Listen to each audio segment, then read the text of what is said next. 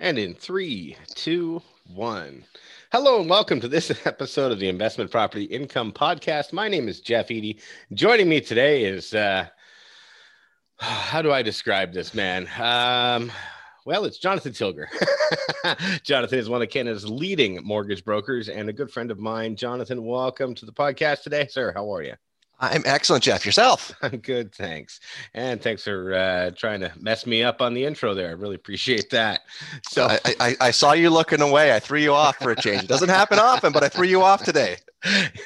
Yeah, talking is definitely one of my natural born skills, but when somebody's trying to mess with me, it's a little tough. So anyhow, wanted to talk about today's topic, which is the variable versus fixed rate mortgage. This is actually a really interesting one to me because I remember a few years ago when I did have my mortgage license and I was trying to break into the world, telling people rates were like 3.5% on typically for the A lender kind of customer, and everybody's saying, oh, lock in, they're never going to be lower than this, and here we are. I feel bad for anybody who was stuck on a fixed rate back then. So why don't you talk a little bit about where rates are at today and why they've gotten to where they are over the last few years? And then we can talk about, the benefits. I would imagine a fixed rate would be good right around now. However, that's what people were saying 3 years ago.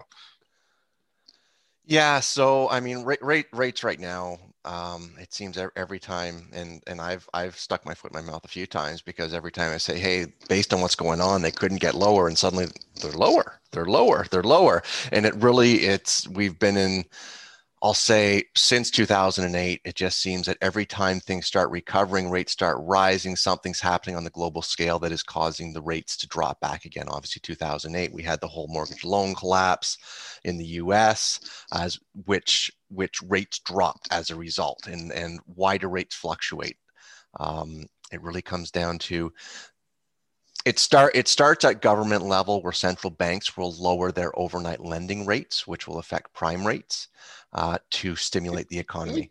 Stop there 1 second and just define what an overnight rate is versus what a banking rate is. So my understanding is that the central bank prints they get all of the money from the mint, the Canadian Mint, and then they distribute it to all of the banks. Now, are they lending it to the banks or are they just setting the lending rates? The central, as far as the rate they set, they're just setting that. So what the overnight lending rate, it sets the rate that essentially the banks will lend to each other to cover off, basically to balance out their books. So at the end of every day, they have to go through and they've got to balance out looking at, hey, we've lent out this much, we've taken in this much. They've got to balance that out because they can't have lent out more based on their leverage rules, more than they've taken in. So they will then turn around and go to the other banks, and essentially they will all work together to balance themselves out. So the overnight lending rate dictates what rate is being charged when they're borrowing from basically another financial institution. So it's a whole complex process. That side there, I'm not involved in. I'm not an expert on it. I'm not going to claim to be, but essentially, it just helps to have a little bit of clarity on why they set that rate, because that's not the rate we get from the banks. It's like the exchange rate that you see posted, and then what you actually get at the bank are two totally different things. Completely the case. So in any event, so what goes on is that to help stimulate the economy, the central bank will drop their rates in times when they're trying to say, hey, listen, the economy needs some injection. And that's one of the tools they have to help stimulate the economy by dropping lending rates. It allows businesses to borrow at less expensive get capital at less expensive rates, which allows them to get better returns on what they're doing, helps them grow, and helps them re-inject essentially that money back into the economy. So that's just one of the tools. So as we've gone through really a period the last, I'd say about 13, 14 years, where it has been, as I said, the 2008, the savings and loan, through the early 2011, 12, 13, 14, we had all the things happening with Brexit and these different things happening with various economies in in Europe. And as a result, because we are so global now, when something happens there, it trickles through and it affects our lending rates, because as they're dropping rates, it drops bond rates across the board, which affects mortgage rates. So, and right now, obviously, sounds like a whole domino shell game. It completely is. And right now, the last really the last year, with everything going on with COVID, it has been. I mean, the Canadian government's announced not till about 2023 until they anticipate raising the rates back up again. So again, they've dropped these to help businesses who are borrowing money, to help the everyday person who's borrowing money, help them get things a little less expensive, again, to help keep the economy going. So this is a very interesting thing to me. I recently rewatched The Big Short, and I remember Steve Carell talking to an exotic dancer about the investment properties that she had, and she wasn't aware that they had an adjustable rate, and when the rate went up, she could be paying, 3, 4, 500 times more a month for her mortgages. I know that we have adjustable and variable rates here. Is that possible for Canadians? What they're talking about was a completely different thing, and that was essentially a product linked with a teaser rate on it. Yes, it had an adjustable period, but when we're talking about when we're talking about the Canadian market and a variable or adjustable rate, it's a different thing. So that had a teaser rate where, okay, we'll give you a rate of 2% for the first year. You're signing in for a 5-year term. After that first year, it's going to jump up to 7. And so that's where, and that was part of, I'll just say, a deceptive thing where they could present to the client saying, hey, listen, here's what it is. Here's your rate. Here's your payment. They're like, that's great. That's great. That's great. If they can, but when it jumped to 7, they just couldn't afford it.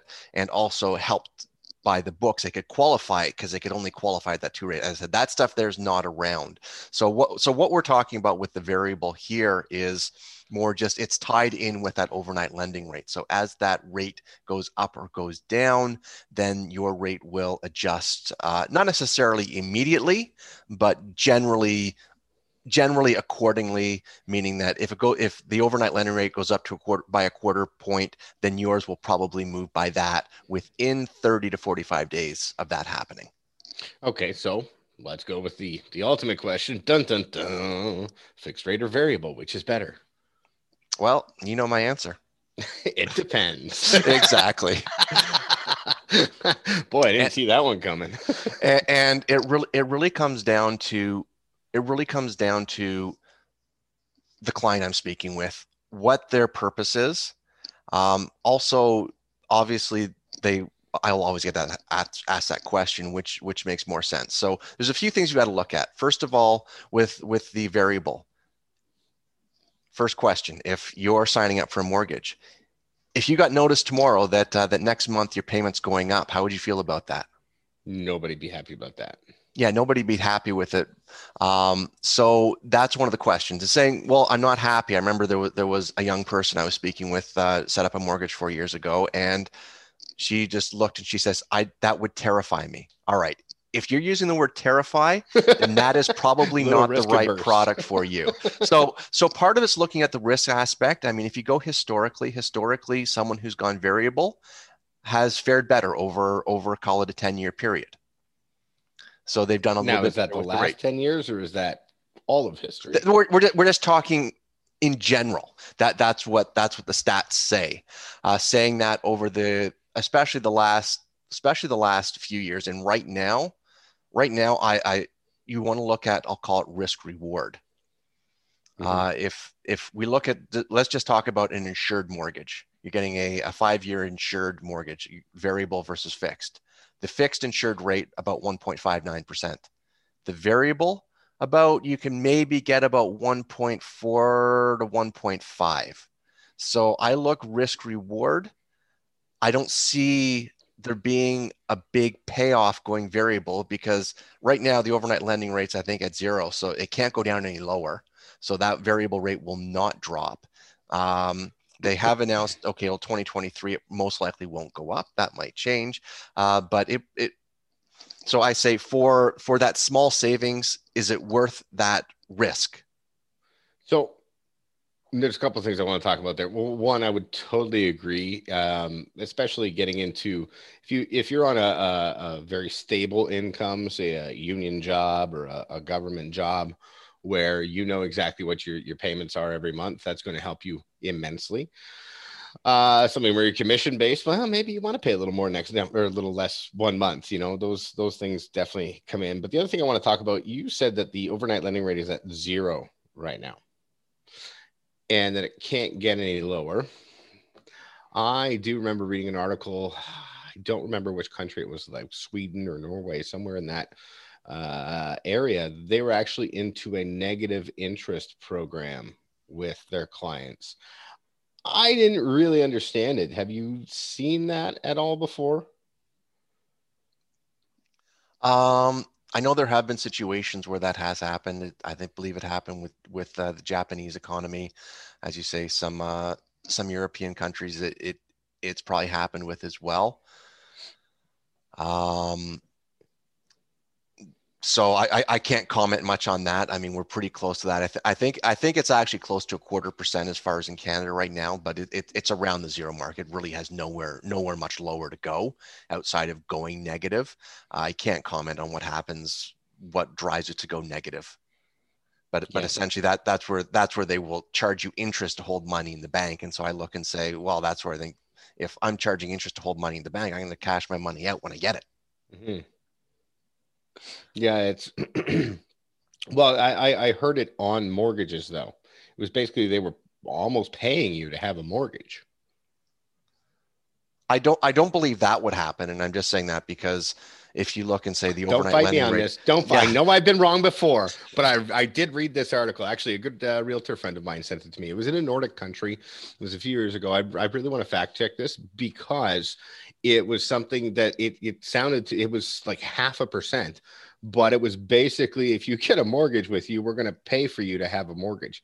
And to me, it looked like they were just trying to get assets on their books and basically allowing their clients to take a reduction in payment over a multitude of years.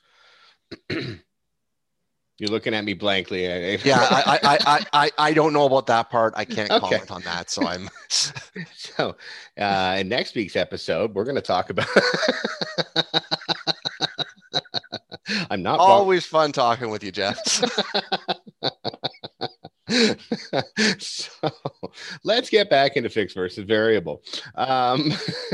What happens when you've got a fixed rate and the interest rate drops as much as it has over the last few years? It's a couple of points, which is significant. I mean, it doesn't affect your monthly payment massively, but it would affect your payment. And let's say you locked in 3 to 5, well, let's say 3 years ago, and you got a 5-year mortgage and you're at 3.5, seeing this 1.5 coming out. Is there anything you can do about it, or are you just stuck to the end of your term? Well, the only thing you could do is you could go to break it, but that's where the interest rate differential, that's where it will kick in. So essentially the savings you would get to just switch the mortgage over, those would essentially be gone because that would be in the mortgage penalty to get out of your current term.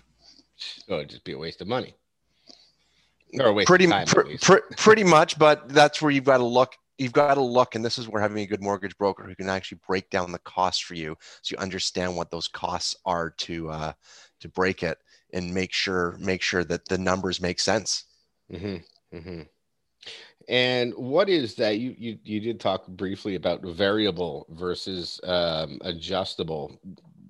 There's a bit of a difference there. You said something about, and you didn't say that, you said this before the podcast, something about one of them charges you differently monthly. Like I think you said the adjustable. No, the payments don't say the. Sorry, I'll let you explain it. Okay. It really comes down to, and there are only a handful of lenders who do this. And it comes down to the policy of the lender. It's not, well, I want to do it this way versus this way. It's the policy of the lender where they've got instead of having the pay what you're paying monthly adjust if the rate goes up or goes down, they set the payment based on what it was when you set the mortgage up, and it remains that throughout the term. So if the rate goes up, then the payment will remain the same. You're just paying more interest out of your payment and less principal. If it goes down, it's the opposite, where you're paying more principal and less interest out of your payment. That's So, interesting. so That could be advantageous. yeah, so there are a handful of lenders who do that. So if it's a feature that you'd like to have, then have the discussion and as I said, talk to your mortgage broker, have the discussion and find out where that is and what the rates are for that. Because and it's not so much well the rate's different going that versus the other. It just comes down to what's the rate at that lender who offers that option versus other lenders who the payment adjusts with the rate. So I know we've talked about A, B, and P lenders, or A lenders, B lenders, C lenders, private lenders. Real quick question about that. Obviously, I know there's no such thing as a variable or fixed rate when it comes to, well, I guess there is fixed when it comes to private lenders because you're only paying that interest only. Are there variable and fixed rates available through B lenders? There are definitely fixed rates, and there are a handful of B lenders who do offer a variable. Okay. So there is some option for people out there if they don't qualify for the banks. There are, yes. Okay, fantastic. I think we've exhausted all of my questions. Is there anything else you'd like to talk about before we sign off here? Really, just when you're looking at your mortgage, you're setting whether you're buying a property, buying your first property, buying your 10th property, or just renewing a mortgage, refinancing a mortgage. It's important to look at the term and important to look because a big part comes back to the penalty, and one of the things you want to consider, because that's going to tie in with the term. And there is a big difference in the penalty variable versus fixed. With most variable, it's a set 3 months interest and that's it. With fixed, that's where you could have the interest rate differential come into play. So the times I look and say and really encourage clients that variable is probably their best option.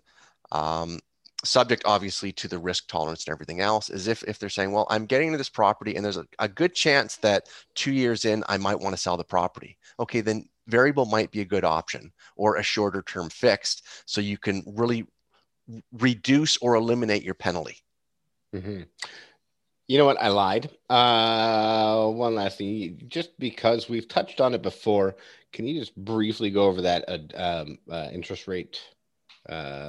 What did you call it? Interest rate differential. Thank you.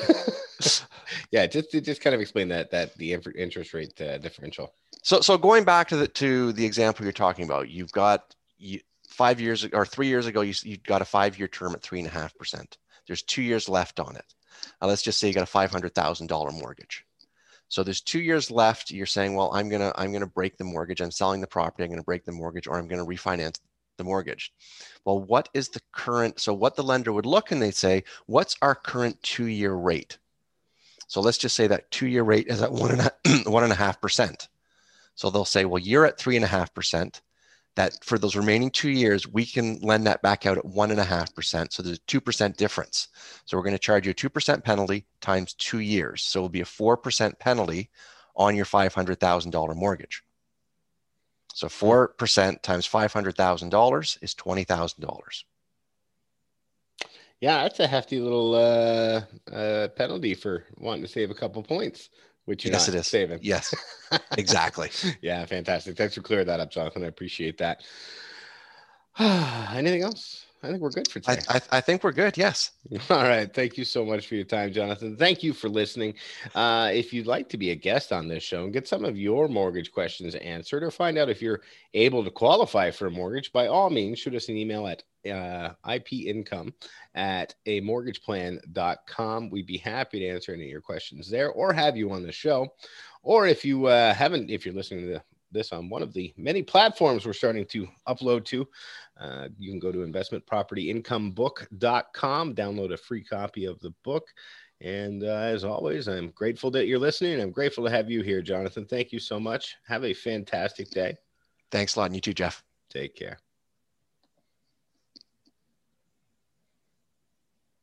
Okay.